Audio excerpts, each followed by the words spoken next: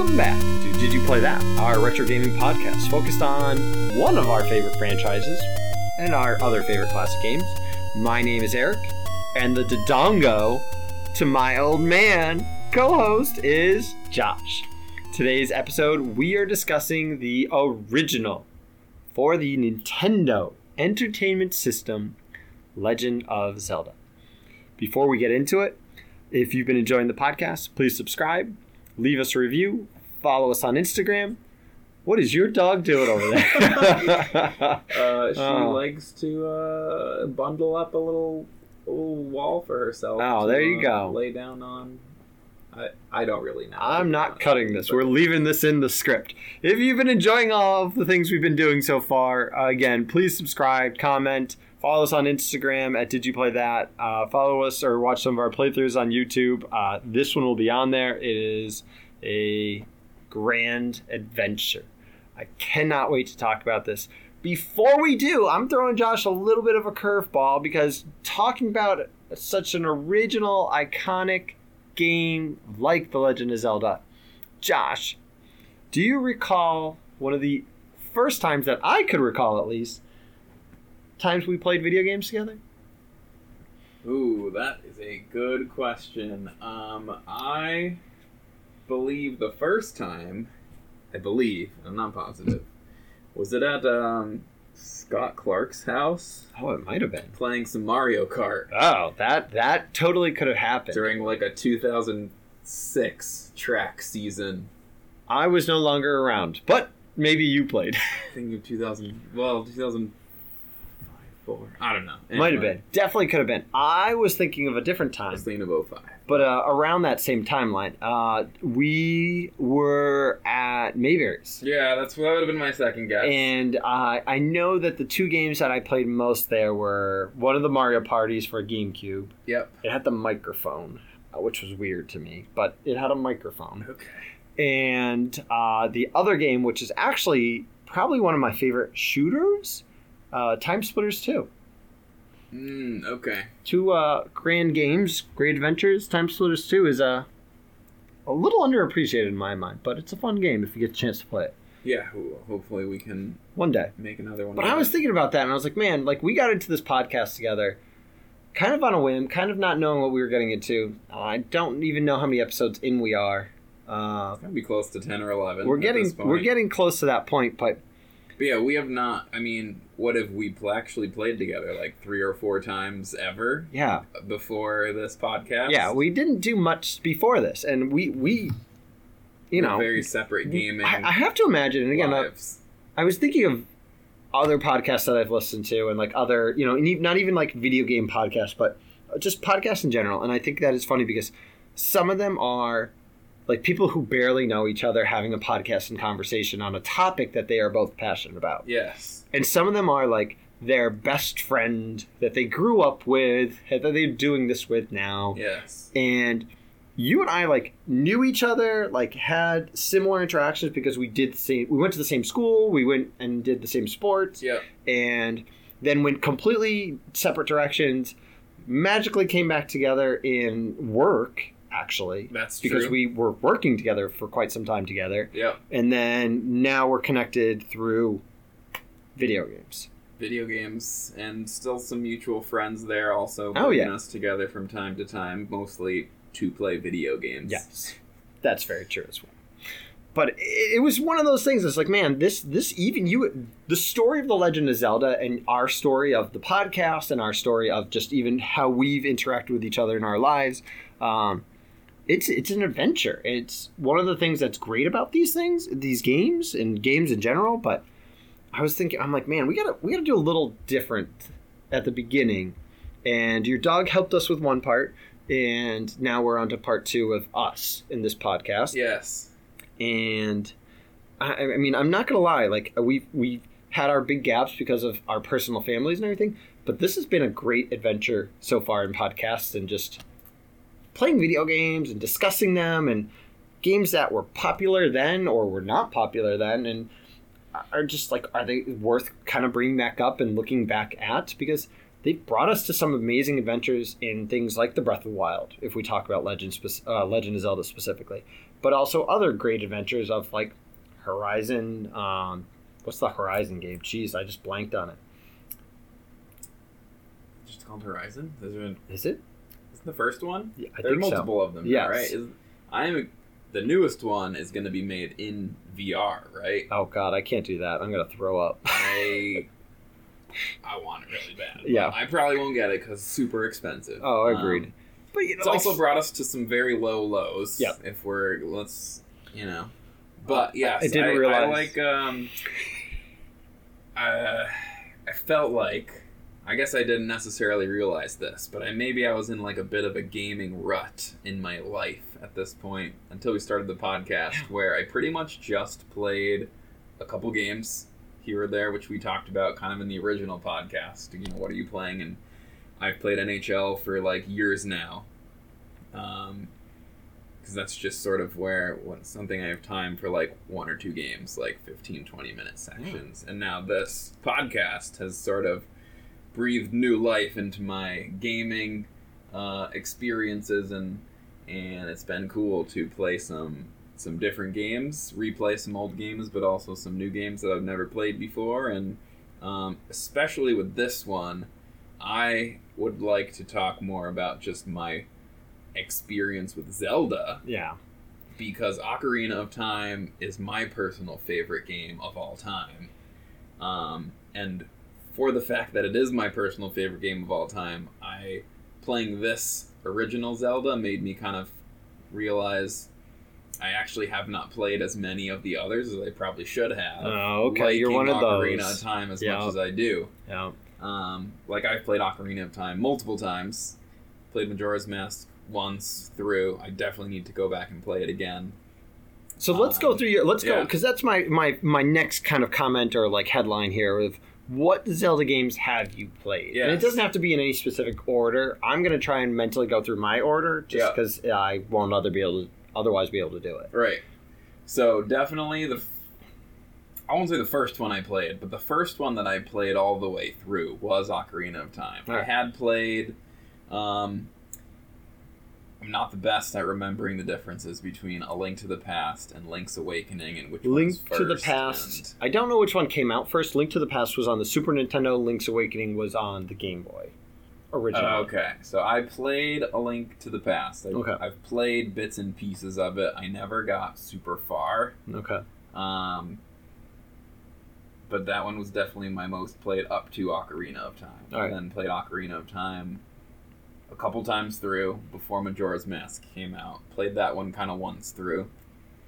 A little bit of Twilight Princess. And as we sort of referenced in the last podcast, your disgusting disappointment of, they made it seem like they were going to make this crazy Link, very super high graphics and sort of dark Zelda game, and then they turned it into Wind Waker, which just sort of... I'm not saying it's the a hype bad train. game, still need to, but it just wasn't what I was hoping for. So, I am replaying Link's Awakening on the Switch. Yep. Those are the ones that I remember, honestly. Breath of the Wild? Oh yes, that one too. And I have not gotten very far in it. It's much different. Yes. Very different. Which I don't know. I just need to get more into it, and I'm hoping that doing this, playing this original Legend of Zelda, definitely made me want to play more of them. Yep. Which we'll get into shortly. Yeah. But that's re-energized me to really want to play all of them and see what it's all about, more so than just my experience thus far. So on my end, I had played and still do own the original cartridge for The Legend of Zelda. It's this gold cartridge. It's one of the coolest things as a kid having. You had the gold. You had that treasure in your hand. I never got very far as a kid, so for me, playing through this now and getting a better light and experience of it was a lot of fun. Legend of Zelda 2 was like the weird stepsister, and I like parts of it, but I struggled with that game and the fighting mechanic in that game, especially with certain bosses or certain enemies. Though that'll be one that I think at some point we tackle that, because it's the weird one. I feel like the weird one doesn't get enough attention, and I want to play it, and that I'll make the comment towards Majora's Mask as well. Link to the Past is one of my favorites. I've played through it numerous times. I've played the randomizer with the ROM hack, and it is still one of those things I can pick it up and walk through it almost mindlessly, but still love it to death. I've played through Ocarina of Time a couple times. I've started Majora's Mask as a kid, and I've tried it again at some point with the cartridge on the 64. Something about it with the time mechanic, I just can't. I feel like I'm constantly resetting my game, and I'm like, I just couldn't get the same enjoyment out of it as I did Ocarina of Time, at least. I know I need to play through it. I know I need to beat it. Hate on me all you want, but it just hasn't been the priority for me. I loved Wind Waker. I did not like it initially because I thought it was too cartoony and too kiddish, similar to you. But now that I've played it and have gotten the exploration, friggin' love it. Twilight Princess, I haven't played since it came out. Beat it then and haven't picked it back up. But it was fun. I do enjoy or recall enjoying it. I played maybe 30 minutes of Skyward Sword on the Wii U, and it was clunky and weird, and controls. I did get it for the Switch. I just haven't gotten to it yet. I had played the original Link's Awakening on Game Boy, beat it then, got it again for the Switch, beat it again. And I've beaten Breath of the Wild twice now. I know there's some DS ones, and there's some Game Boy Advance versions that I have not, or even Game Boy Colors, like Oracle, Season of... Those ones are in there, and I can't think of their names, to be honest, because I just haven't gotten to them.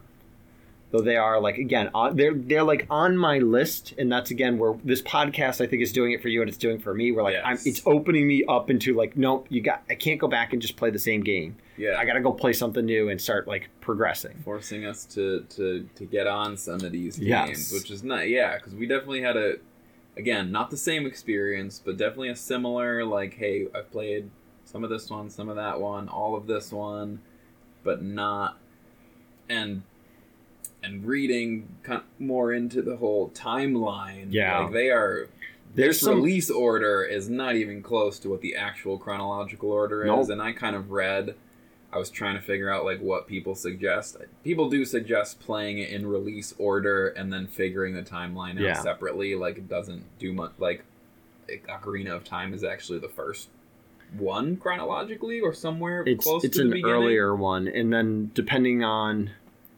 In it, when you actually play it and you beat Ganondorf, you go back to young Link and continue on into life, and then you go into Majora's... I think you go directly into Majora's Mask and beyond. Yeah.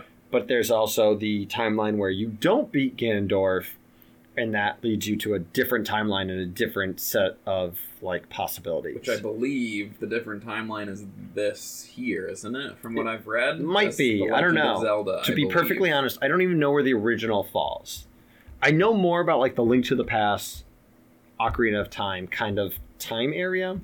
I know that I think Skyward Sword is supposed to be one of the earlier ones as well.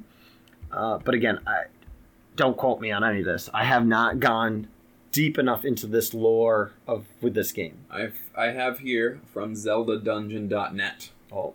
I also have It's more official because it's .net, right? I also have OpenZeldaFandom.com, but... because Zelda does need multiple fan sites and such. I agree. So, timeline placement. Obviously, the direct sequel is Zelda 2, like you mentioned earlier. In 1991, when A Link to the Past was released, it is a distant prequel to the first two Zelda titles. So already they're going backwards. Yep. Then it says the timeline gets a little blurry over the next 20 years with many new games.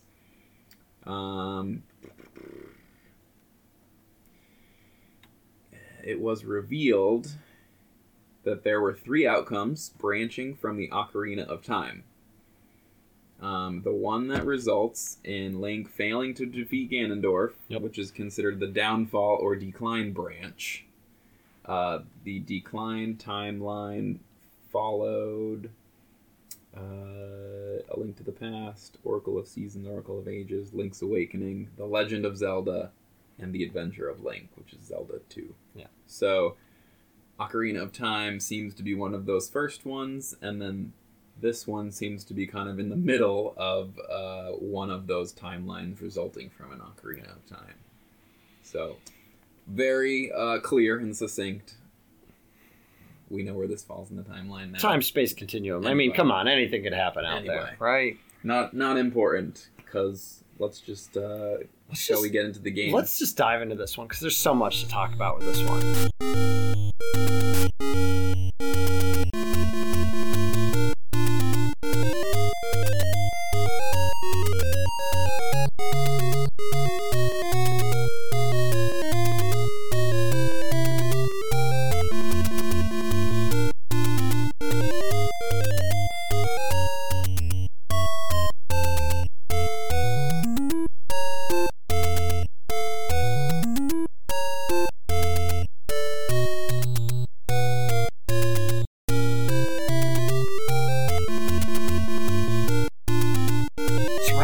For such an old game. This game outdates both of us. This is 1986 this came out. Yes. Right? So I have to say, just starting off again, because like I said, a vast majority of my Zelda experience comes from Ocarina of Time. I loaded this game up, and right off the bat is the Legend of Zelda music. Yep. And I'm thinking, like, when did Ocarina of Time come out? Like 20 years, more than 20 years later? I think Ocarina of Time's like 96. 20. That's 10 years. 10 years. Wow, good math. Good, you know. 86. It's Friday. Where we are right now, it is Friday. Just so everyone knows, it's Friday. What day is it? Friday. Can we sing this song? So we don't have to do math on Fridays. Yeah, I think it was about 10 years, right? To just hear the music and be like, okay, like, what have I been missing out on in my Zelda experience by a lot. Yes. And then I scroll over one screen and there's all these baddies that I recognize. Yep. So I did have to get that out of the way to start with. Yeah. So the game starts off, you create your character, you go in and you name your person, and we'll talk about that. I hope to bring that back up at the end if we remember. If not, then Zelda. Yes. But what do you name your person? I named them my name. Okay. In this case, I did. I mean, I'm not going to... I've played Pokemon a few times, and I feel like that's the only game where I consistently call myself and the other character something random, weird, inappropriate, etc. Yeah. Gotcha. Assface seems to be the name I use for some reason. It's a good one. I don't know why that's the name, but that's the name. Maybe 12-year-old self can explain it to you sometime, I'm sure. Well, let's be honest. How many times you get to name every single character you catch or every single Pokemon you catch? It's like, well, what are you supposed to call them all? What did you name yourself something? I always go with Link. That's its name. Oh, okay, that's fair. Link. All right. I think I did go no with one else Eric. Plays, so I don't need to name it me and then give the names for other people. Yeah. Link. We are Link. You start off, and I'm hoping. You said you've never played this before, right? No, I have not ever played What did you do immediately from that first intro screen? Go into the cave. Okay, you did. Because I think that's my biggest concern for anybody playing nowadays is you can go anywhere. You don't have jack shit. Yeah, and I read about this. You can actually get all the way to Ganon without ever going into that cave. Yeah, which is crazy. Crazy. I almost want to try it. I don't. No. There's other things we need to try. You can try it. We do have to come back to this game because, as you said, Zelda. Yep. So I'll try and remember to come back as well. So you need to go into the cave, and this is where the infamous line is with the old man of...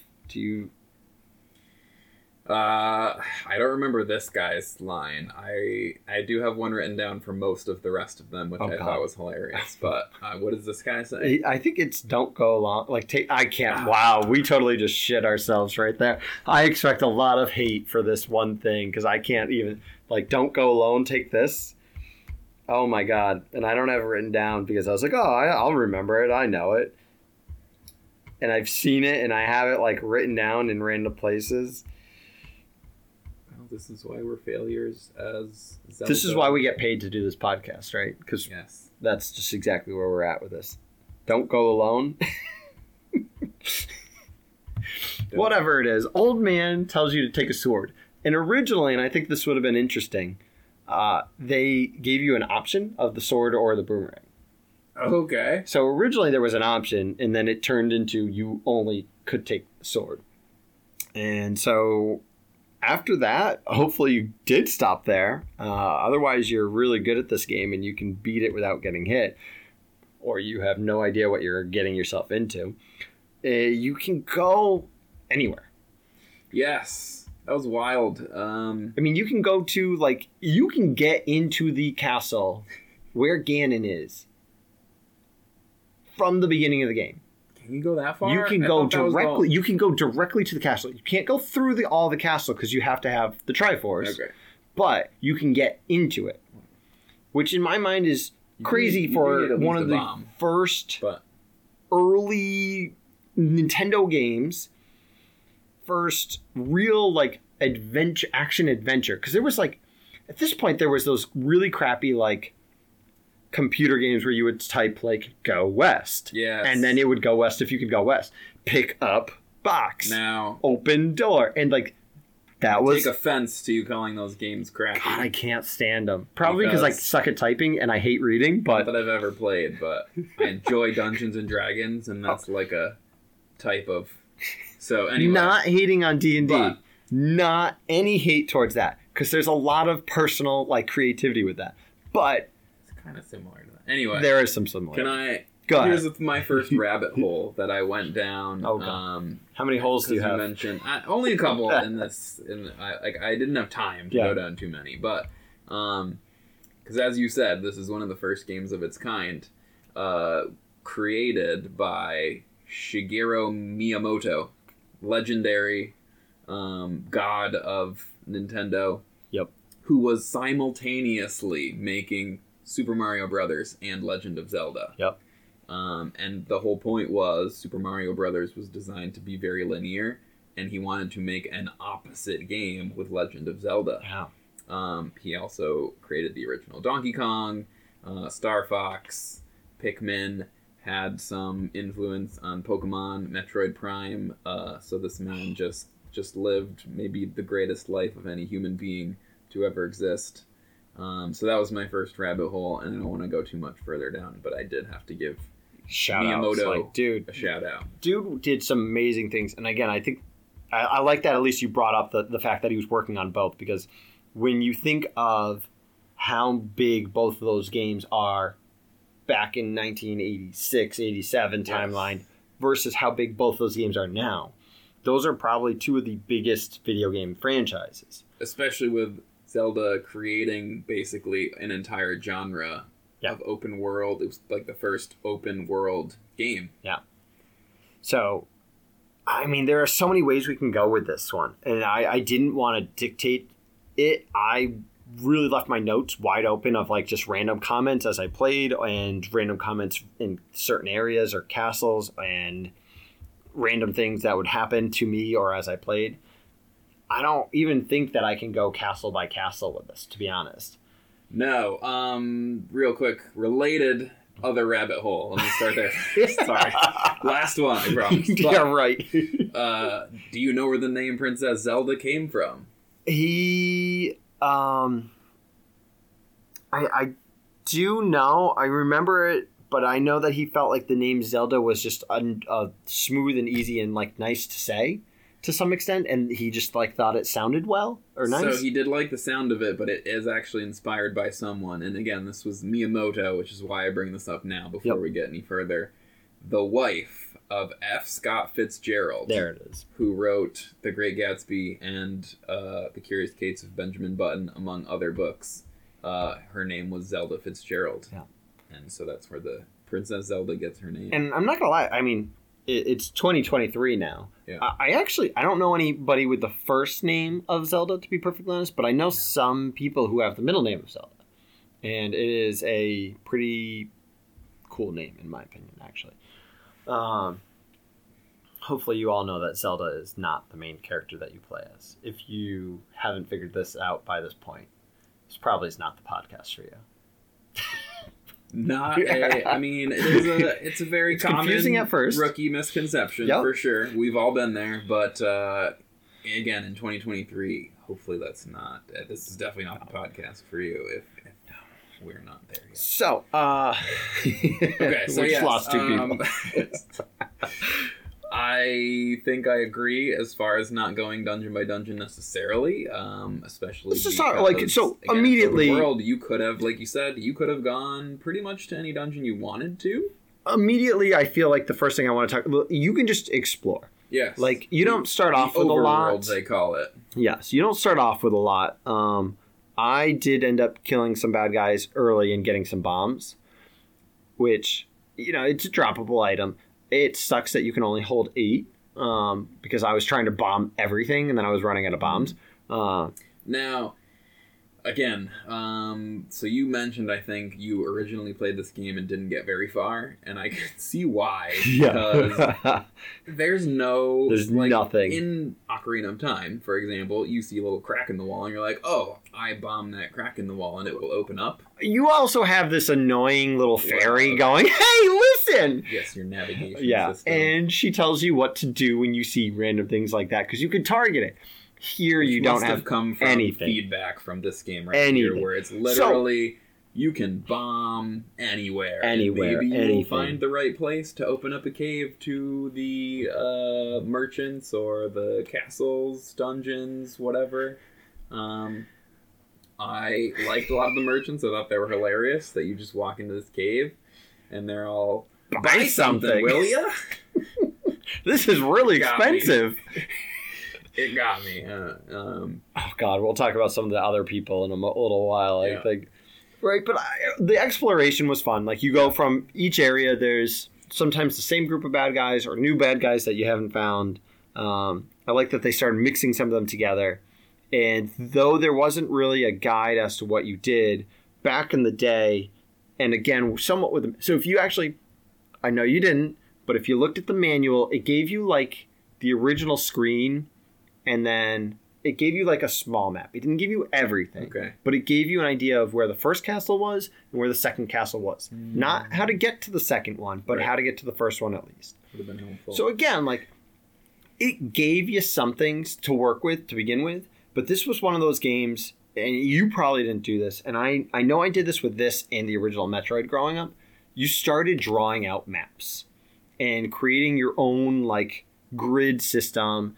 And you talk to your friends, or you go home and play and like search and explore, bomb more areas, light more bushes on fire, because that was the funnest part in my mind, was just burning everything once I had that red candle. Love lighting things on fire. And making your map of where things were that you needed or wanted. Yes, and back in the day when you had all the time in the world to play video games, I definitely would have liked to have spent more time doing that, but I just had to look up the nowadays. Nowadays, people don't want to do that. There was really no guidance. One of the early items that you need for exploration was the candle, and the blue candle is so frustrating to have in exploration because you can walk onto a screen, use it once, and then that's it. And I had no idea. I was thinking Link to the Past, where you had like a magic meter, and I was like, I just can't find where my magic meter is. I walked into a merchant with the red potion and the blue potion. And I'm like, oh, okay, health potion, magic potion. I never once knew what the blue potion was. I never bought it, and I think back in the day, I don't even think if I knew how to use the potion. I was so bad at it. Yes. Do you know what it is now? I know that it's another full load of health. Because I used it. The blue potion you can use once to refill your health. The red potion you can refill your health twice. Well, you use the That's red the potion, difference. it turns into the blue one, and then you use the blue one, and then it disappears from so your I never even yard. bothered buying the blue one. Oh, yeah, I didn't either. So yeah, the point of the blue flame was you could use it once, then you just had to leave the screen and come back, and you could use it again. And So I had no idea. Not knowing, I'm not getting far enough into the game where you get the upgrade to that, the red candle, which lets you just like rapid fire burn everything. Yes. Including yourself. Including yourself a lot. That made it so much easier with exploration. So once I had that, even though I didn't really need it much, I was like, why did they make this such a late game item? Yes. And I think that plays a role in what they did in the future with items and weapons, but it was one of those things of when I got it, I was like, now I really want to go and explore. Yeah, And I couldn't go anywhere and explore because I'd already done a lot. Yeah. So when I got the blue flame, I used it once, and then I sat there and tried to use it again, and I couldn't. And then I thought it was magic, and I couldn't figure out how to refill my magic. So I actually just literally didn't use it again until I got the red flame. I just didn't use it again until I figured out. I think I read it while I was like, all right, I'm far enough into the game. Like, let me see what I'm not doing. And it was like, oh, you just use it once, and then you got to leave it. So that was a helpful tip very late in the game. Yeah. I think, and again, in the exploration, like the game and the map has its different areas. Like you have like the Death Mountain area where the rocks are falling down at you. You have the zombie ghost graveyard area. You have the water area where you're constantly by the coast of the water. You have your more wooded area where there's like trees and bushes and everything. You have the Lost Woods. There's even a section in the mountains that's similar where you have to go a certain direction or certain pattern, which again, thinking way back when to what that meant, that's crazy to mine. Yeah, it is wild that stuff comes back around again in later Zelda games. Like they have those areas. Are in almost every Zelda game. Areas. Yeah. And so I just think that some of those things are clear and descript for such an early game that was as big as it was. And just your ability to move. I mean, like you could go anywhere, which really felt sometimes like you went nowhere. Yes, but like you could get and go pretty much anywhere you wanted. You could explore without really progressing anything. Yes. And that was one of the things that for me, even now, that still felt pretty good. Like it didn't feel like as adventurous as the Breath of the Wild, but you saw what they wanted. And as a kid growing up playing this, not that I appreciated it that much then, I appreciated it now for myself back then. So, yeah, I mean, I had so much fun doing that. I had a lot of fun in the underworld in the castles. Again, knowing that each area was a little bit different, commented about how hilarious some of the castles are, because one of the castles is just like a tree trunk. Yes. You just walk into a tree trunk and like that's the castle. And you're like, okay. I think it was Castle 7 or Castle 8 where you burn a bush and it's just there's a castle under here. It's like a stairwell. You just walk down the stairs. And you just go down there. And so I really thought it was funny that like some of the castles looked like castles, some of them looked like I don't even know. Like it was just like, what is this? With the mountains, and then some of them were just stairwells. You just walk down the stairs and like, oh, here I am. I was also some of them had secret, in air quotes, entrances. Did you find any of those? The castles had secret entrances? Yeah, so like I didn't know this. So one of the castles, I don't remember which one, maybe 5 or 6 or something, was the castle where it had the statues that if you walk close enough to them, they animate. Yep. I don't know what they're called. I don't know the name. That's somewhere in the manual. We can. If you moved the top left one, a stairwell appeared underneath it, and you could walk down the stairs and enter through the same exact entrance as you would if you just walked in the entrance of the. So there's no point to it. Weird. I think I don't know. Maybe I missed something. But yeah, there was no point in my estimation as to the secret entrance, but they were there, right next to the original entrance for some of the dungeons. I don't know why they would do that. I mean, that's not a bad idea. I mean, even thinking into not that far off, but Super Mario World, when you think of Bowser's castles, there's the secret entrance. And so, I mean, maybe they were already starting to explore that idea and just couldn't pull it off or like didn't make any difference. I don't know. It also could relate to, again, I think what we'll come back to once you beat the game. Yeah. Potentially. I'm just not sure. That was one of my other comments later as well. Yes.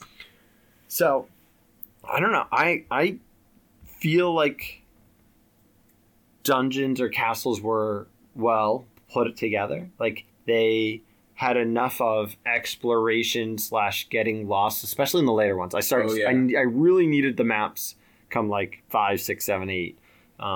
Definitely Ganon's castle. The map, as far as like you had to find it in the map, or I needed that, and sometimes I needed more. Okay. Yeah. So like Ganon's castle, I had a walkthrough for it because I had no idea what the hell to do.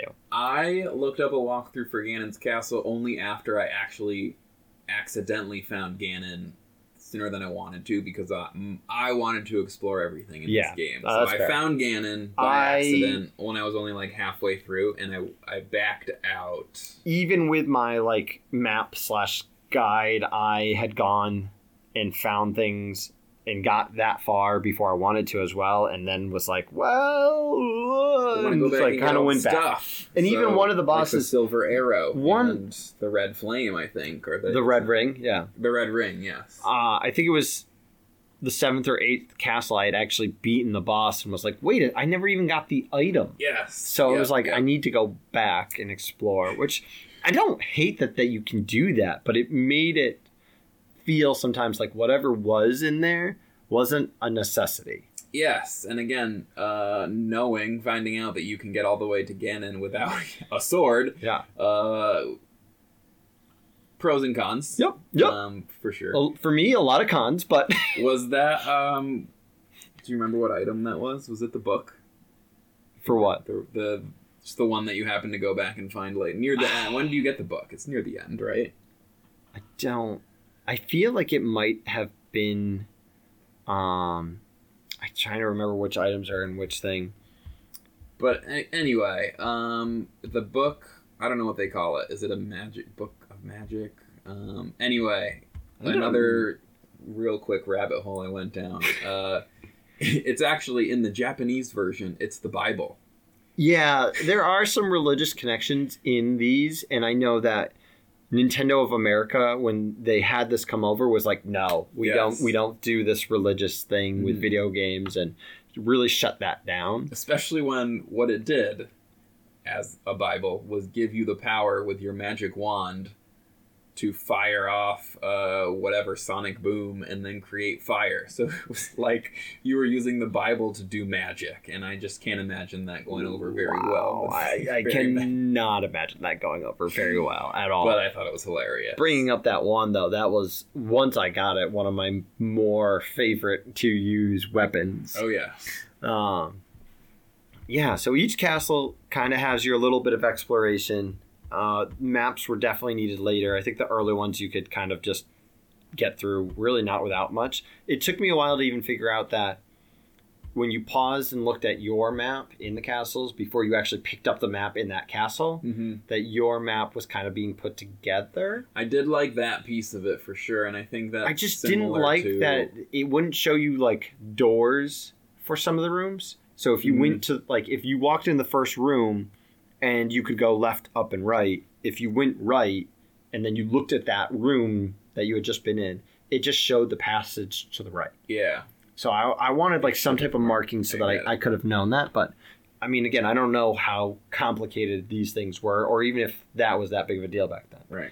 Again, knowing I made my own like grids and maps probably wouldn't have given a crap back then. Knowing that I didn't want to do that now, and that my artistic ability would have made it look atrocious, I was like, I wish it would just do this. Yes. Yeah, I like the progression of dungeons as well. They got a little. You needed a little bit. They definitely got it more complicated and difficult for the most part. Like one or two maybe took a step back from the preview, but Also, again, since we have done Star Tropics already, it was pretty clear the connection that they were trying to follow that copying of a lot of the aspects of the dungeons from Zelda into Star Tropics was pretty hilarious. That's one of the things I love about Star Tropics. Yeah, I mean, like, you take a game that I already know I like and love and take it a little bit differently. That's like, fine. Yeah. I will play Zelda in any format. Yeah. So, I just thought it was funny. Yeah. Man, so as you're exploring, you get some items. I think it's amazing that this early in gaming history, you get upgrades for not only your swords, not only your defense, but for how many bombs you can carry. Mm-hmm. And I was shocked that, and again, early in this game, I was pissed that I was like, dude, I can only hold 8 bombs. Like, what the? I'm using 6 on one screen. What the hell am I supposed to do? And again, without knowing where, like, you might have had to use all 8 bombs in one screen just to get the opening to the merchant cave. Yep. Because there's no clue at all, Nothing. no hint as to where it is. But I was so grateful when they got the upgrade for 12 and even another upgrade later for 16. I don't think it's a 12. I knew of I think it's the white sword. I don't know what it's called technically in this game, but like the first upgraded sword. And when I got later in the game and found out there was another one, I was like, holy smokes, like this is impressive. Yeah. Because again, just thinking about the detail and thought of having those things, the detail and thought of having a defensive upgrade, a shield upgrade, a shield upgrade, yeah. And not that the original shield doesn't do anything. It's just there. I don't think it blocks anything. It blocks the what are the Octorok things or whatever those. Yeah, the one, that's about it. The like original bad guy you see in like 5 screens. Yeah, that's about it. That is about the upgraded shield, which I kind of read through a walkthrough after I was sort of done with the game, just to be out of interest more than anything else. You can just get the magic shield again because you can explore and go any direction. You could just get the upgraded shield pretty much before you do anything else. Yeah, which would have been helpful for sure, because it blocks a lot more stuff. Yep. But no, I didn't do that. So yeah, and I think technically speaking, one of the bad guys in the game can steal your magic shield. I assume it is the weird tube thing, jelly thing. Yeah. Again, I'm gonna pull up. I don't want to pull up their name. Taught you that? It sucks you in and then it spits you out, and it's taken one of your things. So yes, I did read that is the case. I came across plenty of the merchants that were selling. A couple of the merchants sell that upgraded shield. They do. It doesn't look different enough to me. I assumed if you lost your original shield, you would go and buy it back from this guy. So I came across it enough that I didn't even buy it because I didn't realize it. I didn't recognize it as a bigger shield or an upgrade. So those jelly-like things are called like. Literally spelled like. Mm-hmm. It goes, a tube-like monster that has a soft spot for magic shields. He eats them up. So, nice. Yeah, again, those types of things this early in gaming are just so impressive. This is one of the first games that like really brings multiple screens, multiple like an overworld, multiple parts to an underworld. Overworld. It is so crazy in my mind that this existed and happened as smoothly as it did. It wasn't like it was clunky and awkward. You move and go where you want to go. You turn and adapt quickly and attack quickly. Like you have numerous items that can attack full screen or partial screen or can go at a diagonal, and it's just throwing so the many boomerang things. at a diagonal for the first time, I was like, that's pretty sweet. Yeah, right. Yeah, it's so cool. Oh God, I just have so much appreciation for where this game was at that time and what it's now grown into as well, and it's just that ability to go and do all these things. I don't even there's points in this conversation where I've literally stopped being able to know where I want to go because there's so many places that we still could go. Absolutely. I still have so many notes and just trying to figure out which one to bring up next. Yeah, I guess more of the overworld just immediately, again, because, and this makes sense because of the way they've set up the lore of the timeline system of this game, the bad guys are just like the same. Like, you got the Striders. Nope. They were difficult to track in this game because there's no height. There's just like it's a 2D game. Yeah. But they're just like, they're chilling up in the mountains, and then they'll just jump down, and you can't really tell where they're gonna land. So, a little bit annoying and frustrating, but that's part of the game. But again, if you had arrows at that point, you could keep your distance. Or if you had boomerang, you could stun them and then keep boomerang them until you were close enough to hit them. Magic Wand was a game changer. Once you had something like that, you could hit them from afar regardless and kill them. Like, and that's one of the things. Is like, you really got the ability to kind of pick and choose how you wanted to handle even basic enemies. And though I know there were definitely some bad guys that were, in my mind, obnoxious and frustrating and fucking impossible. The flying, again, I can picture them all as awkward. It was cool. My mind was upgrading the graphics while I was playing the game, because I was like, oh yeah, those blue Strider guys with the yellow legs that jump around, they slide on the water, and the fucking... Those things are called... So the blue Strider things, they're spidery quote things, is called a Tektite. Okay, yeah. What are the things... Again, I have a better description of them in Ocarina of Time, but they're like the giant, fat, round plants that pop up out of the ground and turn into helicopters. Those are pea-hats. Yeah. Okay. And those things suck because they're, quote, flying. You can't hit them. I don't think with anything, because I didn't really try with arrows or with the magic wand. At that point, I just got to a point where I said, I'm just avoiding you. Yes. Which was annoying on certain screens where there's like 6 of them. Yeah. And you went through that one screen numerous times because it was like in a main location. Yeah. And it was like right in the middle of the map. Yep. And there was a river, so you didn't really have much. You couldn't even use half of the screen. Yeah. So you were really cornered there, unfortunately. Again, knowing that it makes these reconnects, you had moblins and goblins. You had Armos, which was the statue when you got close to. And those are both, at least, I'm sure they show up in other games too, but what is I can't remember my Zelda game names. I don't know which one you're thinking of, to be honest. The most recent one. Breath of the Wild. Yeah, the Breath of the Wild characters, moblins and what I, originally, when I feel like growing up, I saw it as more of a like half horse, half man in the game / I don't even know what this Centaur. Is. But the Lino is one that's also in the Breath of the Wild. Yeah, I think I can... Those were the blue... Yeah. They were blue and orange ones that like shot swords at you from afar. Yeah. There was those basic blob guys, which would split into 2. Those were Zols and Gels. I don't know if those come back into play ever.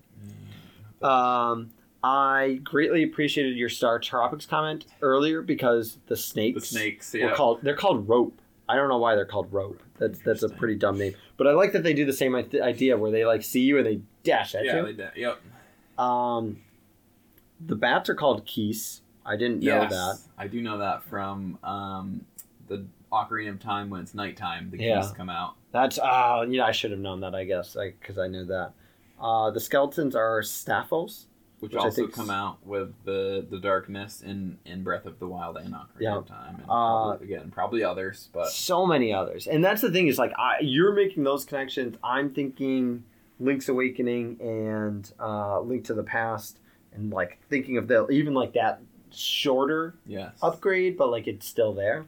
It's just crazy that they're able to make so many games in this same setting, same timeline situation. You had the wall monster, which... I didn't have any issues with here. That's the hand that would come out of the wall. Oh, yeah. No, those and a lot of other ones, they just fall from the ceiling and, like, pick you up.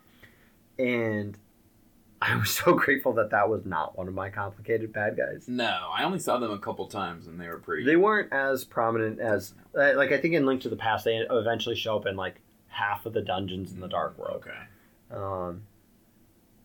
The guy that throws the boomerang is called a Gorilla. Not one that I recognized, nor do I recognize the image of like what they drew in here. The wizards that shot... Fuck the wizards. God, I think we need to talk about these guys. Yes. There was the orange and blue Wizrobe. Yep. And the orange ones weren't bad. They would kind of pop up, shoot at you, disappear. Yeah. And again, there was a Star Tropics version of that, which in that game, instead of attacking them with your yo-yo, you like deflected that item back at them. Yes. Which I wanted to do in this game because I've spent more time playing Star Tropics than I have the original Legend of Zelda. And again, for most of the time we fought these, I don't think either one of us had the shield. I had a shield, but I think my issue was more so with the second, the blue version. The blue ones. Because I don't know. They took more hits. They took a lot of hits. A lot more hits. And they didn't disappear. They were on the screen the whole They time. don't disappear, but they can teleport. And I feel like they were one of the few enemies, other than the Keese, or those small like type enemies, that moved diagonally. Yes. Which really... And through walls. Through walls, through bricks, diagonally, like, really changed your ability to attack, defend, and anticipate. And they were rapid fire if they were... If they lined you up, yes. You were done. And I can't tell you how many times devastating amount one of would line me up. Take. One would line me up. Hearts. Boom, boom, boom, boom. Pew, pew, pew, pew. Like, whatever that... I can't even do that sound effect. Lights me up. And then I'd finally get, like, bounced around and out of that attack pattern to then get lined up by another one. Yep. And in a lot of those rooms were also the just fuzz balls that hit you and then you those couldn't things attack. Those things are called... I think they're called bubbles. Bubble. That's their name. Yeah. They didn't do any damage, but when they hit you, you couldn't attack for a while. So you just had to run around away from these blue guys trying not to get hit. While not being able to hit them back. Because nothing else hurt them. I don't think arrows hurt them. Nope. I don't think the wand didn't hurt them. Like, I was like constantly like trying things. I think you could bomb them. I don't think I bothered because I was terrified of them. Yeah. And I was like, I need to stay away from you. I eventually in the rooms where there are like 3 or 4 of them, I was like, all right, I'm just dropping bombs and we're gonna get out of here. Yep. But yeah. I got to rooms like that where if I didn't need to do anything, I just left. Yeah. I would go like I'd be like, all right, I'm going to the right. Screw this. Yeah. Or, with the bubble, I learned that the bubble and the orange guys were not as strong. The orange guy wasn't as strong. Yeah. And the bubbles don't hurt you. So I learned to get hit by those instead of... invincible for a brief moment. And so that was my strategy, was to get hit by a different character and hope that I could survive long enough. Hope. Hope is a key word there. Yeah, but fuck the blue Wizrobes, for sure. I don't get it. Why? I think my biggest thing was, why is it like all of a sudden, like, and I don't know about you, I had a controller for the NES, and I think that's another question I have for you at some point is, what do you call that system? Because it's gone through this like lapse of time now where for me growing up, it was the NES or the NES. Yeah. And at one point it was the original Nintendo. Yeah. And I feel like it's kind of going back, and now we're back at like this just, is it NES or NES or whatever you want to call it. But at one point, I had a controller that was not the original. It was black and it had turbo buttons. Did you ever have any controllers with that? Not. I think the only time I remember turbo was Genesis controllers. Okay. And I never really figured out how to use the turbo So feature. Mine had like switches where it was automatic, off, and then like hold. And what that meant was if it was on automatic, no matter what, the B or the A button would just keep mashing that purposely. If you just press it? No, if it would just do it, period. Okay. Hold meant if you were holding that button, it would rapid fire that button. Okay. And I felt like they had that ability. They had like a turbo button to them because I can't tell you, again, and I don't mind like quick attacks, but I feel like I was like hit by their attack.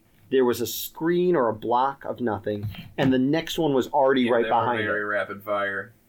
And they, again...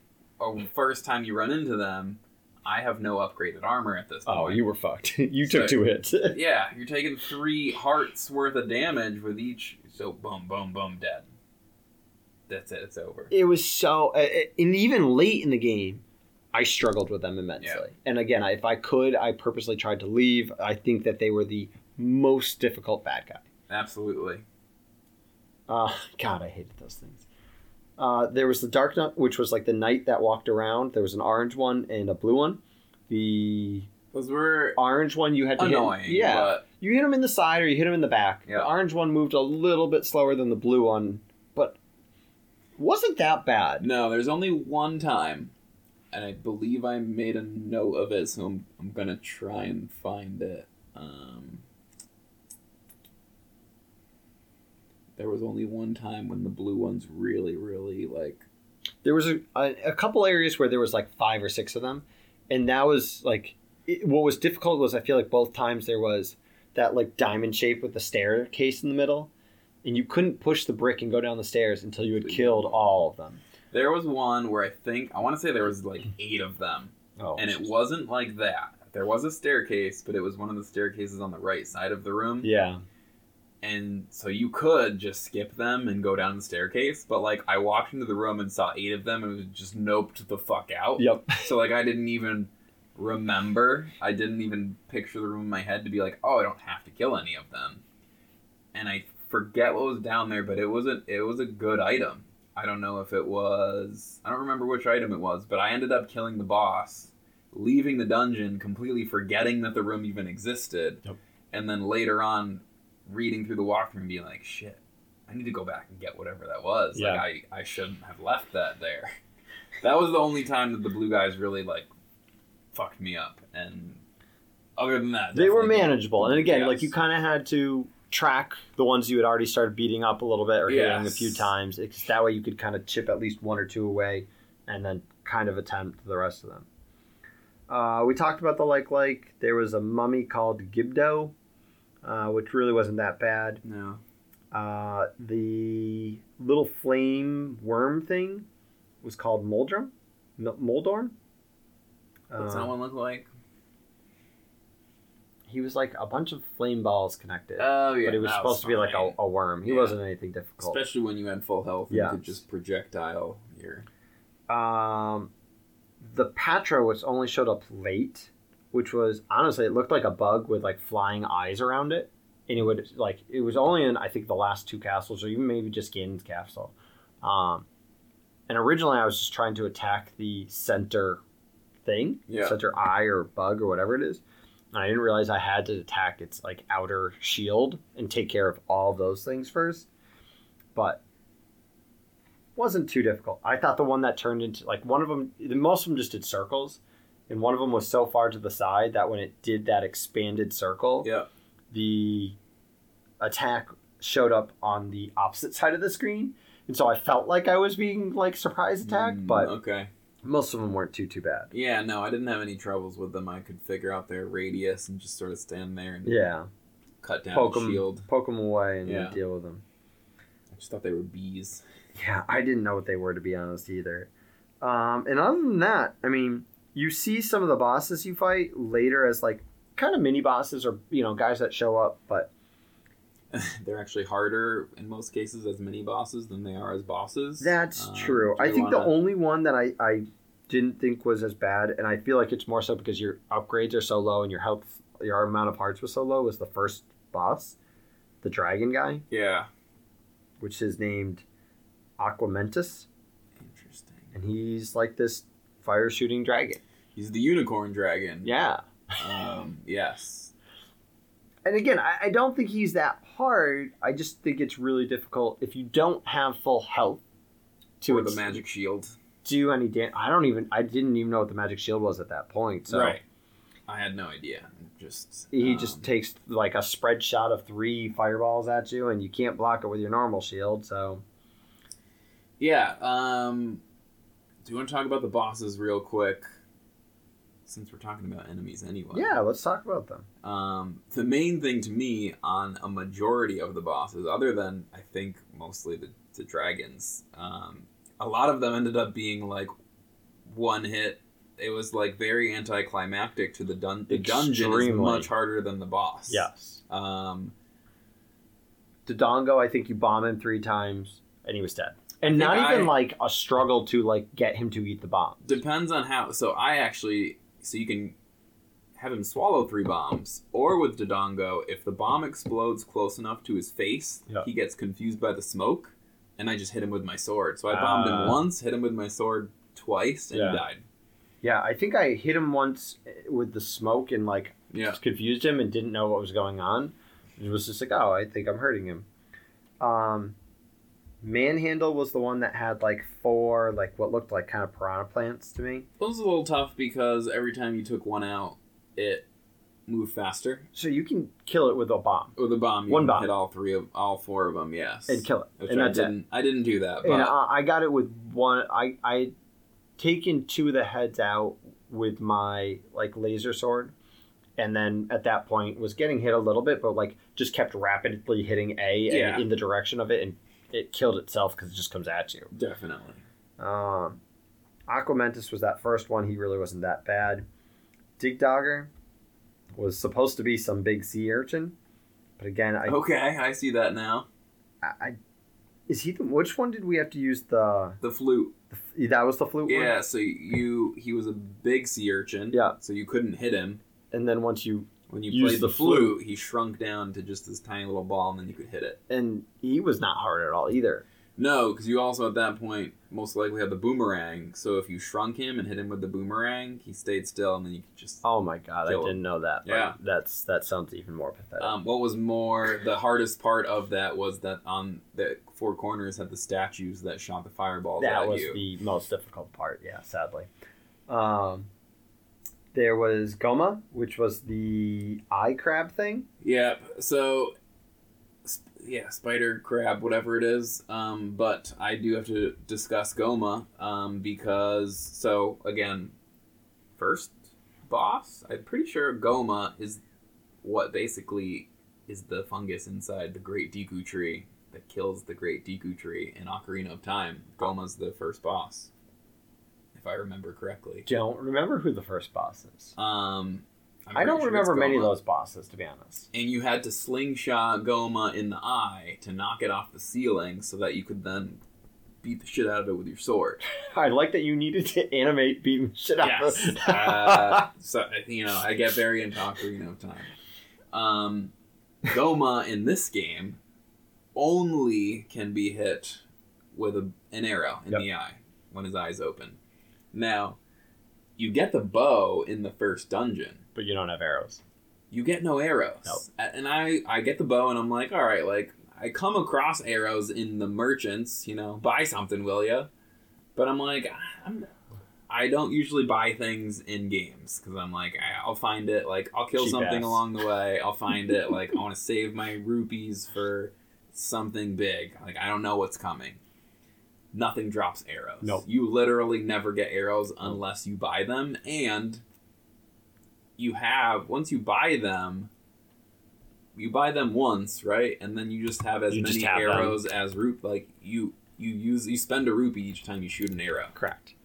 So I think we should talk about drops in a little bit, and we'll talk about the rubies a little bit as well. But yeah. So I got through the whole dungeon, got 2 Goma. Impossible to kill Goma. Couldn't do it. Can't. It even says in the manual, attack its weak point with a special weapon. So, I don't have the manual, so I don't know this. So, I have to die, and then I have to leave the dungeon and go find arrows, and then do the whole dungeon again. Yep. That was the hardest part of Goma, because it takes 1 fucking arrow to the eye, and it's dead. One. And literally, when you walk in the room, if you just shoot an arrow, it walks into it and dies. I'm not going to lie. And so I didn't know it was that quick of a battle, but I think the anticlimactic comment before is the best that you can state with a lot of these. And that was one of them where I don't think I walked more than 3 squares, shot him in the eye, and was like, yeah, that's it. That was disappointing. After that, there's a Gliok, which is the dragon that has multiple heads. Yes, that was a tough one. And those got tough because once one was off, you couldn't damage it. Yeah, and it would keep shooting fireballs at you. And also, if I believe, there was one dungeon, or there were a couple dungeons where there was the mini boss very close to the final boss. You had to basically beat 2 bosses at once. Yeah. And that was definitely tougher. Yeah, so I think early in the game it just has 2 heads, but eventually ends up with 3 or 4.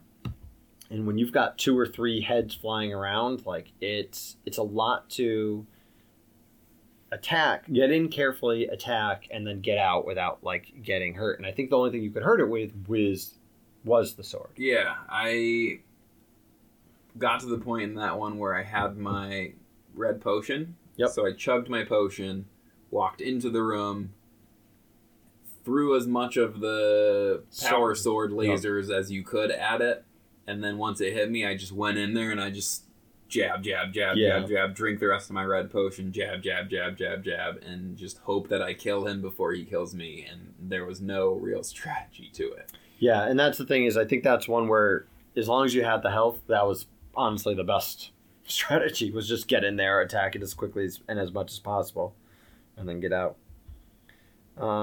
That is like not that I'm counting the quote unquote traps that like slide at you or the stone statues that shoot at you. That was pretty much about it for the bad guys. Okay.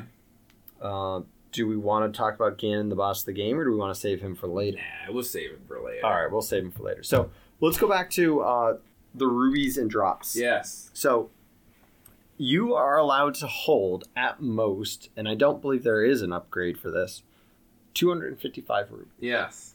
Why? I don't know. I remember that being a thing in some of the other games, though, I feel like. I know in other games you get limits and then you get upgrades.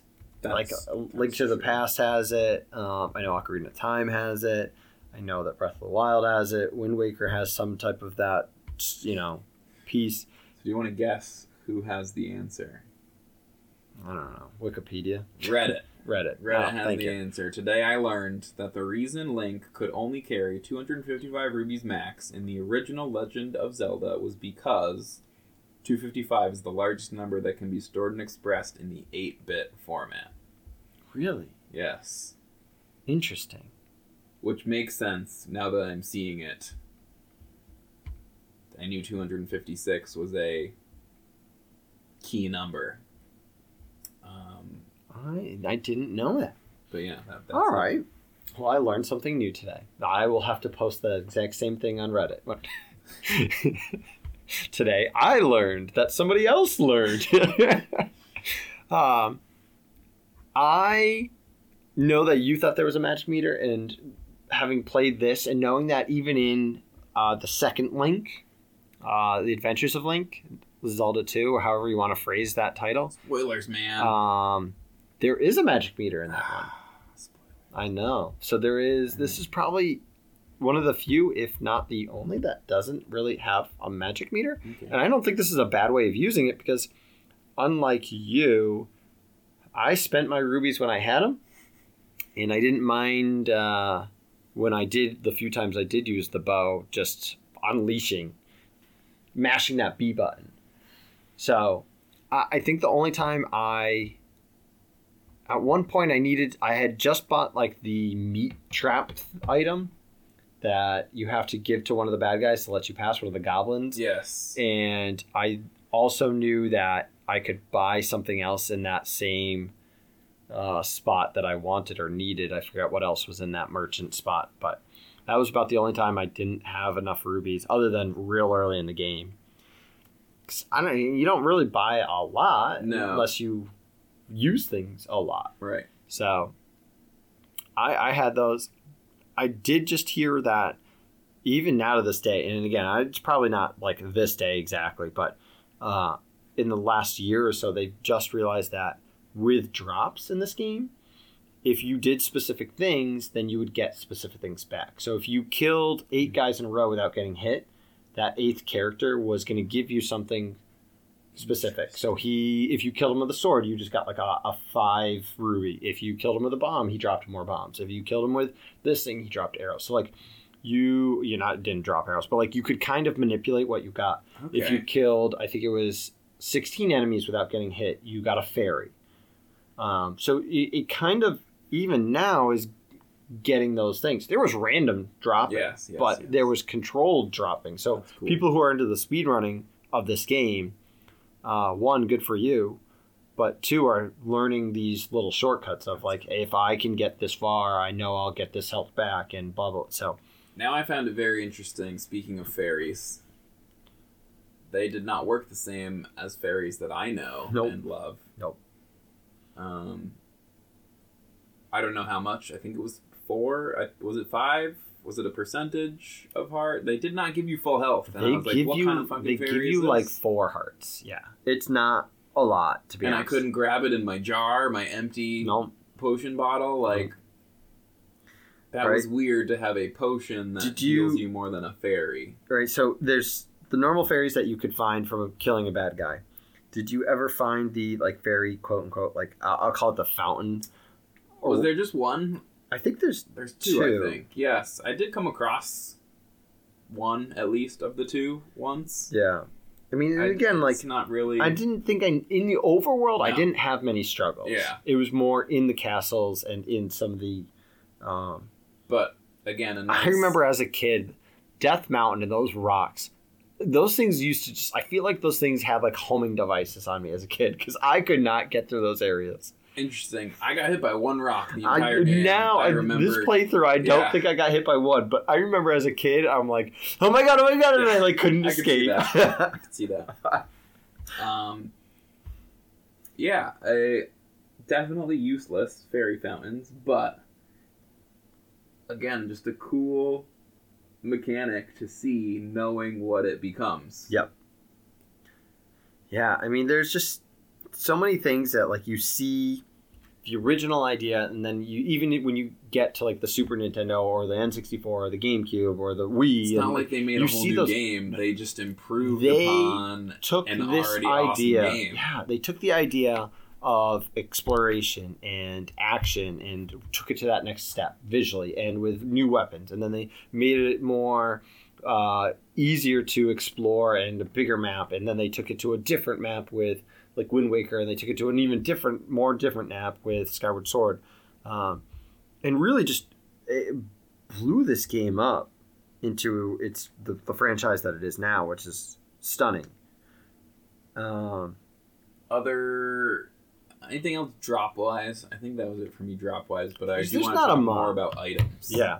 Let's get into items. There were some interesting items. Some classic items. Sure. The flute, the bombs, the bow and arrow. Is the flute really an original item? I mean, like, classic? Well, like, just a musical instrument, I guess. Okay. All right, that I can agree with, because I don't know if a flute shows up in anything other than maybe Link's Awakening. No, that's probably true. There's, like, the ocarina, which... Link in the Past has. The ones that I'm thinking of that are more brand new to me. Yeah. One being, because I found my note finally, this is the one that was guarded by like 10 of those blue shield guys. Oh, yeah. The raft. Yep. Never seen that before. You only use it a couple times. Like twice, really. 2 or 3, once to get a heart, I think, and then once to go to a castle. And I think those are the only 2 times you really use the raft. There's the ladder thing, which goes across 1 square. Which you use a lot more. Yes, the ladder, the other item that I'm specifically thinking of, and then the magic wand we've discussed, which when you also get the Bible, becomes then a magic fire wand. Yeah. Those were some cool items that... The magic wand is in Link to the Past. Is there a magic wand? Am I remembering that correctly? In Link to the Past, there's the fire rod and the ice rod. So there's 2 rods that are magic abilities. But is the raft like a Wind Waker thing? I would imagine it seems like I mean, clearly then you obviously need it, but paper Zelda. I mean, the raft really, I think, was just to like create a water adventure. I mean, when we talk about like the future games, you then get the ability to swim instead of riding a raft in most future games, right? Yeah. I don't think the raft was like the way to create a divider, I think, in just how you could or where you could explore earlier in the game. Not that it prevented much, but it prevented a little. The candle... I mean, boomerang's a classic item. The candle...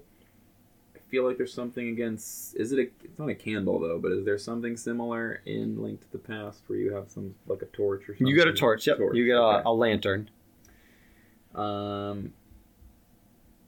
Yeah. You get the power bracelet, which really you don't use much in this, but that lets you move certain rock things. Oh, that's true. Yeah. So that was a classic. I totally forgot about this, but this thing came in clutch when it came in. When you would kill enemies and they drop the magical clock, and you pretty much become invincible and they freeze in place. True. Can't tell you, there was a few areas where that came in, and I was like, if I didn't have this, I would be done. And then the other one, the magical key, yes, I found to be kind of useless because I was racking up the keys. So I think when I got it, that was one of the items I went back for. And so I went back and got it and still had, before I got it, 5 or 6 keys. Yeah, definitely the same. But now, I don't think 5 or 6 keys would have gotten me through the last castle. And that's the thing, that when I finished it, I knew that if I didn't have that, I was going to be doing a lot of work at Ganon's castle. Yeah. But, it was interesting to find that when I still had a buttload of keys in my inventory. All right, so you get the normal boomerang, the long boomerang, or the magic boomerang, I think it's called.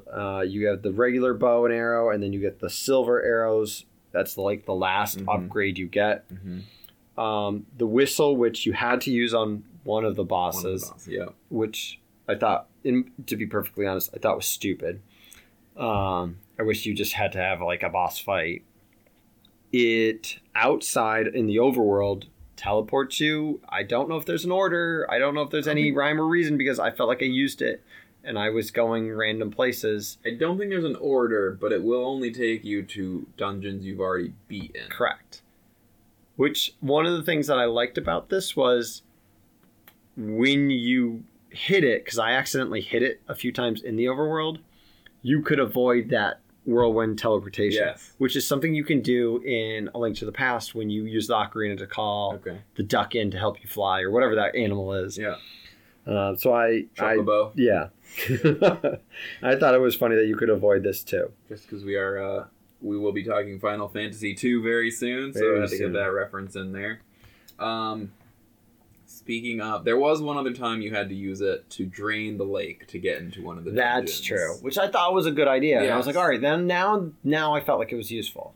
No, I assume I didn't do this, but so there are some of those caves you go into where they offer to tell you a secret for 10, 20, 40 rupees. Yeah, I found one that wanted 100.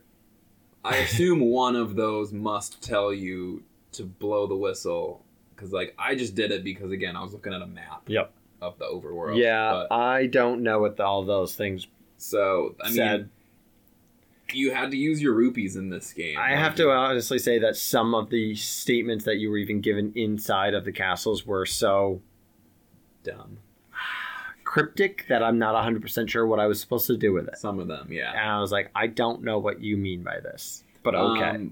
One of them did make me realize, I don't know which dungeon was Snake? The Snake map. Ooh, I don't know, to be honest. That was the one where I realized that the dungeons actually had, the maps are shaped a certain way because the guy said there's a secret in the tip of the nose. Yep. Yeah, I noticed that they all had shapes and knew that they had those titles, but didn't realize always what those things were. It is also something in the manual, and I did think it was cool. It was a cool component to throw It's a different idea to really try and dictate the area that way. And even Death Mountain was the skull. Yeah. With secrets in the eyes of the skull. Yep. And that's what one of the things I forgot about this, that there are even some parts of some of the early ones where you could bomb a wall or find a secret that was not part of the map. On the map, and it didn't show up on your map when you paused the game. No. One of the things I wanted to talk about, because we were talking about the hints that these people give you in the castle, and I didn't mean to do this. Someone gave me a hint, and I was going to hit pause and do something, and I kind of just grabbed my controller with one hand and hit the A button. I shoot the laser at the guy, and the guy starts firing back at me, and I'm like, what the fuck? Did you just run away? Did you try and kill? I imagine this reminded me of the Kukos. Yep. You just hit them enough that they go nuts. Well, and I then feel they like just attack you for a while. every Zelda game has this. So in that one there's games that have that. There's Link's Awakening, where you can steal from like the store, and then you're the thief, and like there's all these little small things, and I'm like, what the? I didn't mean to. I've done it without meaning to, for sure. Because, and so again, I left the room and I had to go back through that power-up sword, and I think there was one specifically like. At the end, when you get to Zelda, and the fire is blocking you, and I was like, okay, only because I have accidentally hit merchants or the old man, I am going to be very careful about how I fucking get rid of the fire here, because I don't want to shoot Zelda in the face after I just saved her with my sword. I know somebody who had beaten the game and got there and walked into the fire. Talk about having to do I don't know if they had to defeat Ganon again or what, but man, that must have been a pain.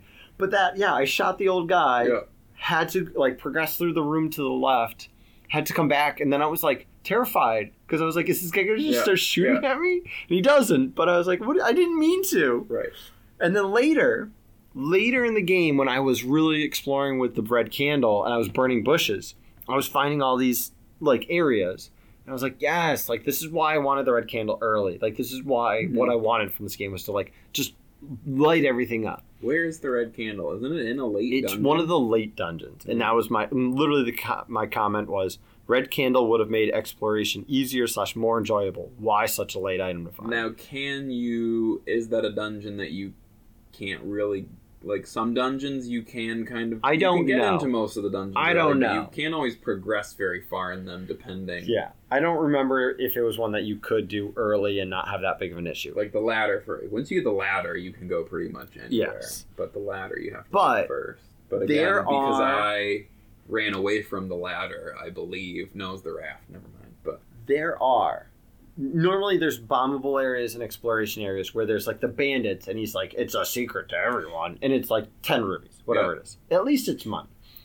There are also these jackass old men who, when you burn the bush to go into their place and find them hiding down there, they charge you a fee. Take away your money for destroying the door. Yeah. Fuck that. That made me so angry. I was like, now I don't want to explore. I don't want to play this game because you're stealing my rubies. Not that I needed to buy anything. Yeah. I was just like, what the hell? But I like gambling with my rubies. That was fun. There was gambling? Yeah. Some of the guys, you go into the old man and there's the 3 choices of rubies. And I did find 10. that, yeah. If you pick 2 of them, will take away more rubies. Yeah. And 1 will give you rubies. Yeah. I'm not that type of player. I only did it twice. Yeah. I did it once and lost rupees. I did it a second time and I won more back than I lost. And I was like, all right, I've played enough blackjack in my life to know to leave when you're on top. Yeah. But it was fun for the 2 rounds that I played. There was I think it was 8 pieces of the Triforce that you get at the end of the areas. Is it 9? I think it's 9. It might be 8, but then there's you get 9 the dungeons. Yeah, and you get one right before Zelda. 1, 2, 3, 4, 5, 6, 7. Nope, there's 8 pieces. There's 8. Okay, then that really bothers me. I would have been okay with 9, but it is still called the Triforce. But it's not the Triforce itself. It's very specifically the part that is just wisdom. The Triforce has been broken up into pieces. So it's just the wisdom part that's been broken into those 8 pieces. It's fine, I guess. Yeah. Because Link is still supposed to have his courage, and Ganon still has his power part of the Triforce, and Ganon somehow took Zelda's Triforce and broke it into those 8 pieces. Well, which I think is in the story. Story, I believe it's Zelda breaks it up knowing that Ganon is coming for her. Okay. So she breaks it up and hides it for Link to then find. If I remember reading the story plot correctly. I won't argue with you. I don't know what the exact story is. It's broken into pieces in castles. Yes. Right. Or just down a flight of stairs. Down a flight of stairs. Yeah, I mean, other than Ganon and Ganon's Castle, I think I'm good. Yeah. That's the last note I have left is Ganon and returning to Zelda, as we've referenced a couple times, that people are probably like, that's true. What are you talking True. about? The I'm glad you brought that up because I would have forgotten. All right, so Ganon's Castle was very different from the others. It was much more complicated, I think. Significant. Yeah, It got to a point where, without a real setup of a map by yourself or like a map that you've looked up, the amount of rooms that you had to bomb, the amount of teleportation within the map itself, from you went down this set of stairs and you're over here on this side and then back again. There was a lot. Yeah, and I think you said too, we both accidentally found Ganon before we wanted to. Pretty easily, yeah. Honestly, first try. I didn't have to backtrack ever. Yeah. I just happened to go the correct direction every single time, found Ganon immediately.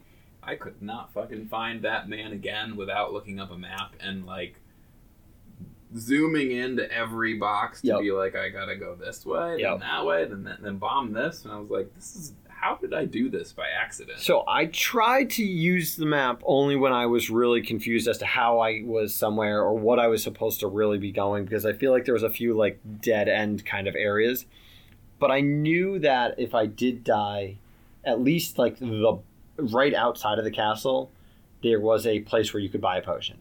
So there was a spot really close nearby that I was like, all right, so I went in the first time, really just exploring, blowing things up, doing things. Got to a point where I used my potion, eventually died after I had found, I think, the red ring, and then was like, all right, I don't know where the hell I'm supposed to go next and what I'm supposed to do. So bought a new potion, full health, went back in. Yep. And actually, this is where I realized I was an idiot, because I bought the red potion and then got to the entrance. It was like, all right, I'm not walking in here with 3. Yeah. And so I used the red potion. Then I had only the blue potion. I was like, I should have just bought the blue potion, got full health, and then bought the red one. Makes sense. Yeah. But, that's where I was at. Do? Must have been a Friday. I know. Couldn't do math. You explore this castle, and it's got some difficult spots. Yes. It's got some spots really you can just walk through the next door if you know where you're going or what to do. But there are spots, like you said, where it's a staircase with a diamond of bricks around it that you can't move until you kill every enemy in the room. Annoying. Yeah, but I agree. It's a final boss dungeon, so difficulty definitely ramped up. Yes. Do you want to talk about anything else in the castle? Because I do want to talk about Ganon a little bit. I it's a very, again, coming back to Ocarina of Time and just the dungeon complexity, and aside from, I believe, everyone's favorite, of course, is the Water Temple. Amazing Ocarina of Time dungeon. Or worst dungeon of all time. Water levels are always the worst. But it's a precursor to just how complex and puzzle-oriented some of these dungeons eventually get in future Zelda games. So I appreciated that, and I really liked how big and even again, with every new dungeon there was some sort of different new mechanic that was just very well done. Yeah. And again, this is one of those things of, you and I both came in with most of all of the possible upgrades. You could have come in with pretty much nothing. You could have come in with 3 hearts. You can do all of these things. Why anybody would or could, I don't fully know, because I'm not that skilled. But it's interesting to think that this game in 86 and jumping all the way to Breath of the Wild, where you can go and fight Ganon from the beginning, aren't that far apart in ideas and abilities and all those things. It's crazy in my mind that you can have that almost a 30-year gap of gaming and still the similar result or possibility of result. Yeah, I mean, you can go in with you can upgrade hearts. You can have your boomerang, your bombs. Like, there aren't massively different. Again, they just sort of expanded on it. Like, you can make more items, like build stuff, but it's not a significant amount of new stuff. No. It's just building on stuff that already existed. It's really cool. It is. It's so cool that's something you could do. So Ganon. Yes. What are your thoughts on Ganon? Because I have some. Yes. I mean, I know what I did to beat him. I don't know if it's the only way to beat him. I'm interested to hear how you beat him, just to see if it's what I did, or I didn't if you noticed the things I noticed, or what the deal was. Didn't know what to do other than I needed the silver arrow. Okay. And so I went in. I need the silver arrow. I had most health, but went in, and I think he just disappears immediately and starts shooting fireballs at you. And invisible. I don't even know if you can block them, because I don't think I did or could. I didn't. And all I kept doing was just mashing A. Oh yeah. I didn't know what else to do. Yeah. So, I launched a couple arrows, nothing happened. It was like, what the hell? He is invisible and also teleporting. Yep. Himself, and each time he teleports, I believe, I don't even know because you can't tell because he's invisible, if he fires the fireball at you when he first teleports, or like as he's leaving to go from one teleportation spot to another. Don't know. So it's not like you can like see the fireball pop up and be like, oh, swing right here, he's right here. Yep. I'm just swinging wildly, and I'm like, well, I'm kind of walking in a small circle. I tried like wandering the room. Stayed in like I was like, no, let me just stay in one spot. Space, yeah. And other than to possibly avoid a fireball that I knew I could avoid, even if I knew I couldn't, there were some times where I just took the hit. Yeah.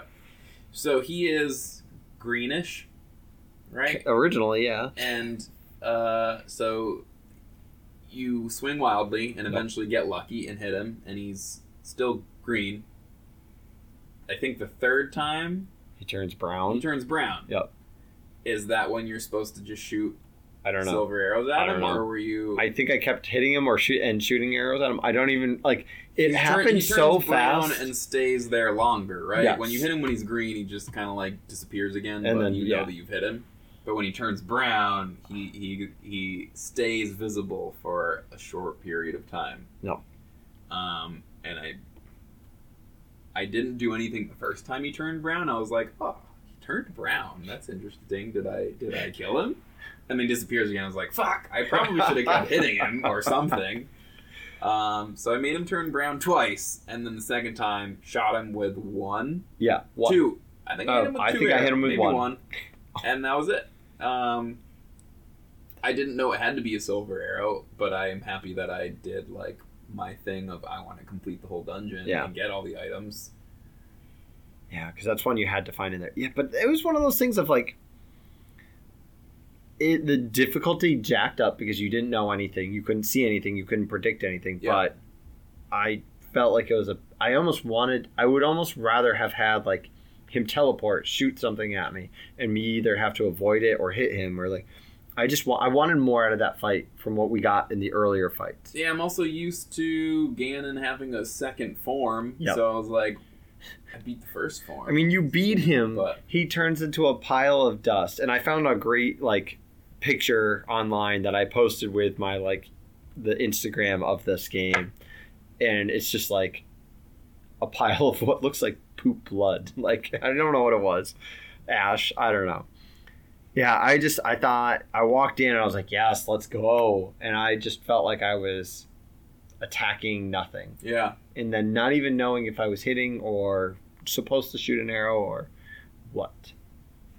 Yeah, I mean, totally fine. Like, it was a interesting new mechanic, fun experience. Yeah. I think just a second, like I said, a second phase form would have just done that much more. Well, this is also when he's only he's only Ganon, so he's not Ganondorf where he's got that right massive power like withheld or something. Yeah, it doesn't have to be a whole transformation. It could be then now that he's visible to you but moving around the screen really fast or something. Yeah, that's true. You defeat them. You walk in the next door. You poke a couple fires. Run into the fire and don't. I still don't know what happened. You can shoot through. Your laser sword shoots through the fire. Oh, yeah, I would not. So don't. You were good enough to have full health at that point, huh? Didn't you when you picked up the Triforce? I don't know. You didn't get. I don't. If I did have that, I didn't even recognize it, and I didn't know that I could have possibly killed Zelda. I don't know if you can. Oh, you wouldn't risk it. I'm not gonna. I didn't want to. But just you go in, you save her. You see some credits roll by. Yeah. And there was like 8 people, not even, that worked on this game. It was like one of the shortest credit screens I've seen in a while. Definitely. And you get a little note about Zelda. Yes.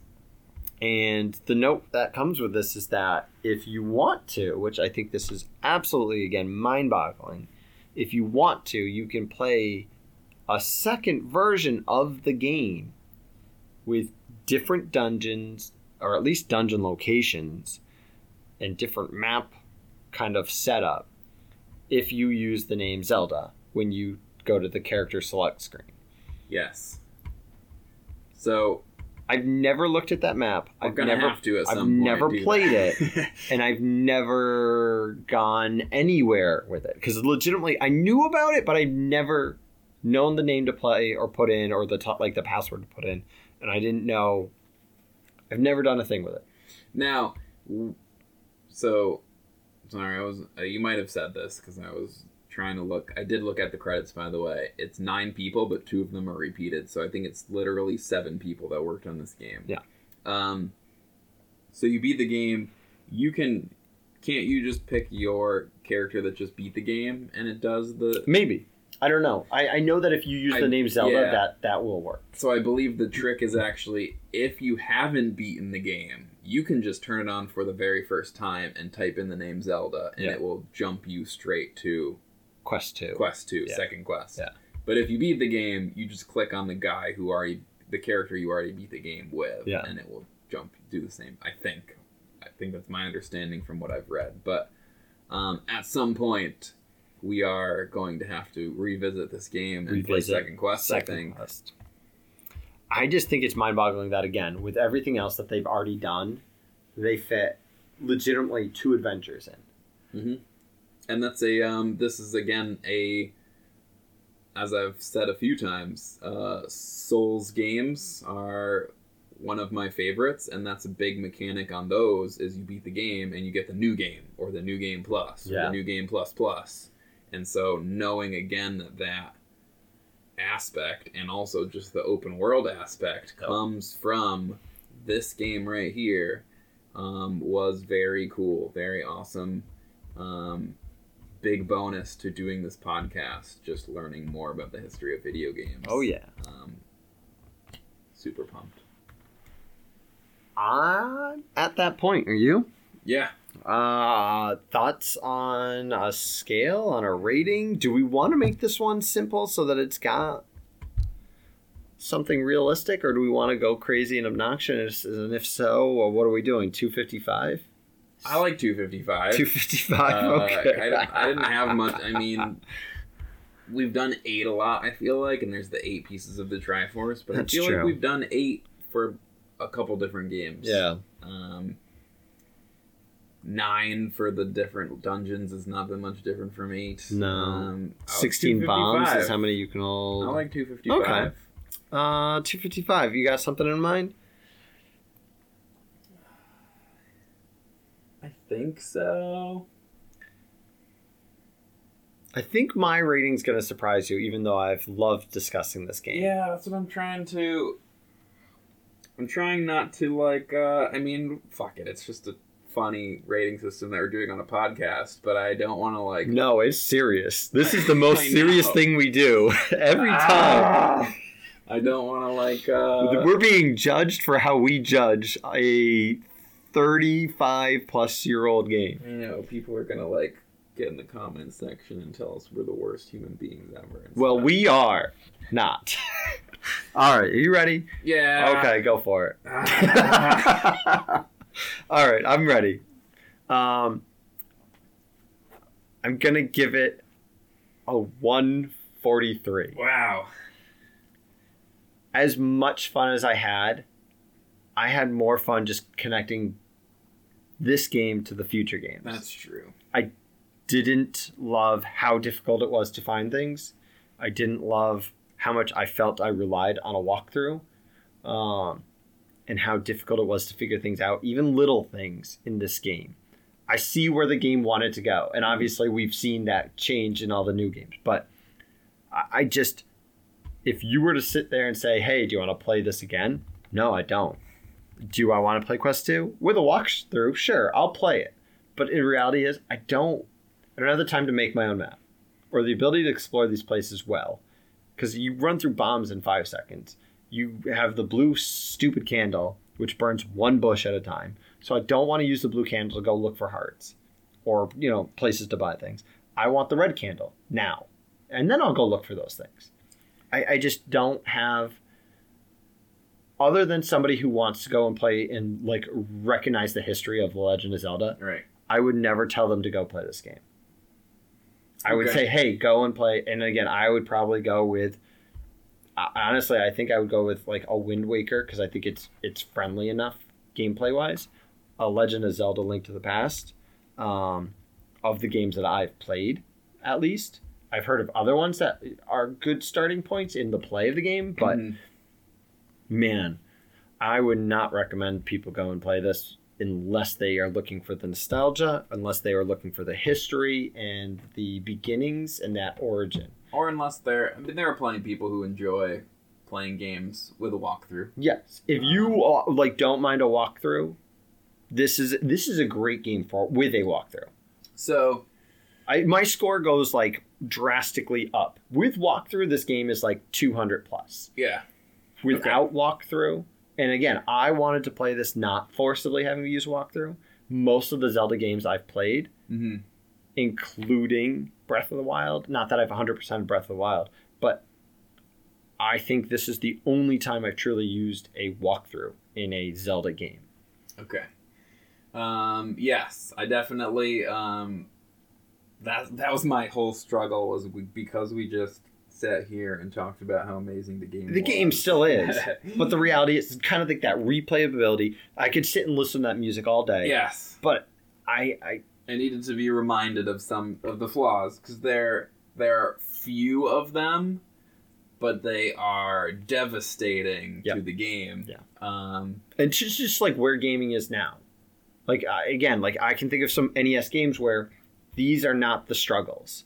I could pick it up and I could play it, and it's a good game. It's clean. The controls are great. Music's great, and boom, done.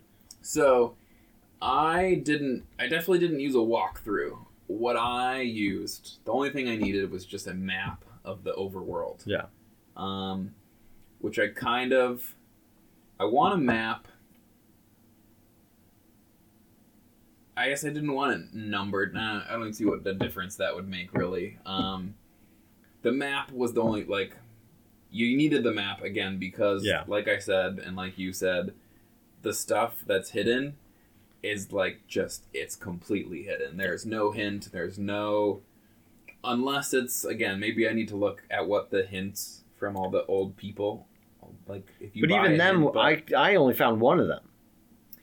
I guess. And I know you found a few of them, or more than I did at least. But I feel like some of them could have been hard to make your, increase your health, and be well, that's duh. But that's really, I think that's the only flaw to me, is just the fact that some stuff is hidden again, it's a big factor. It's very difficult. You can't advance in the game without it, but just having an overworld map, everything else about the game was very enjoyable, and I am going to give a bit of a rating based on the nostalgia. I'll say 180 out of 255. Will be my rupee score.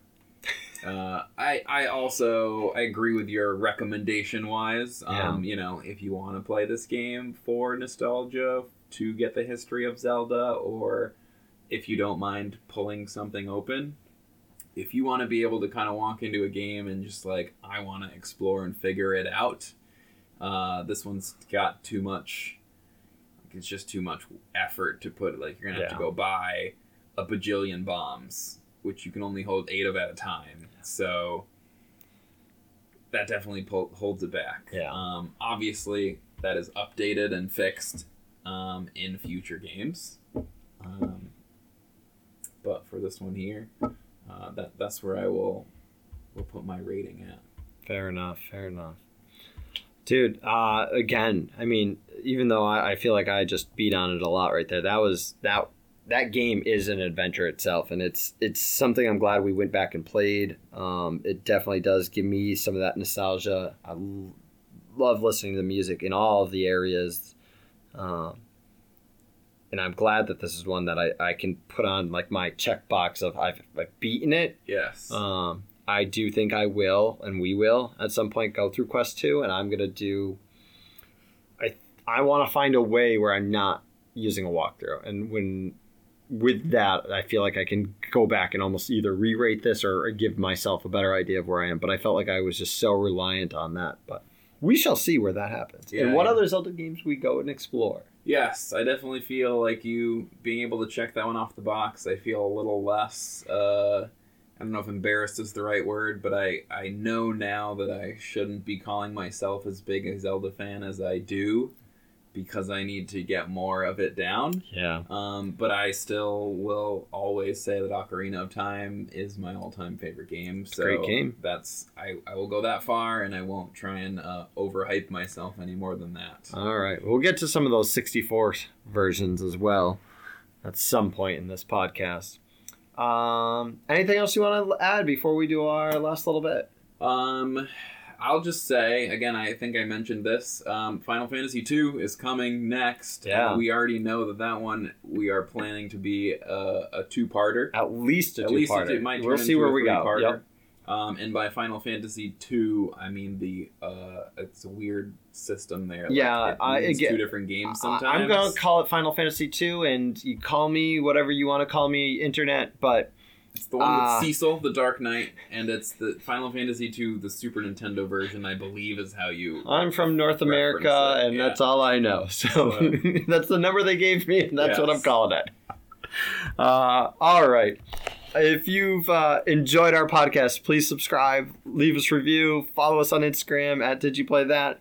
Watch our walkthroughs, our playthroughs. I can't call it a walkthrough because I'm not that skilled. And share it with a friend. We greatly appreciate it. And until next time, adios, people.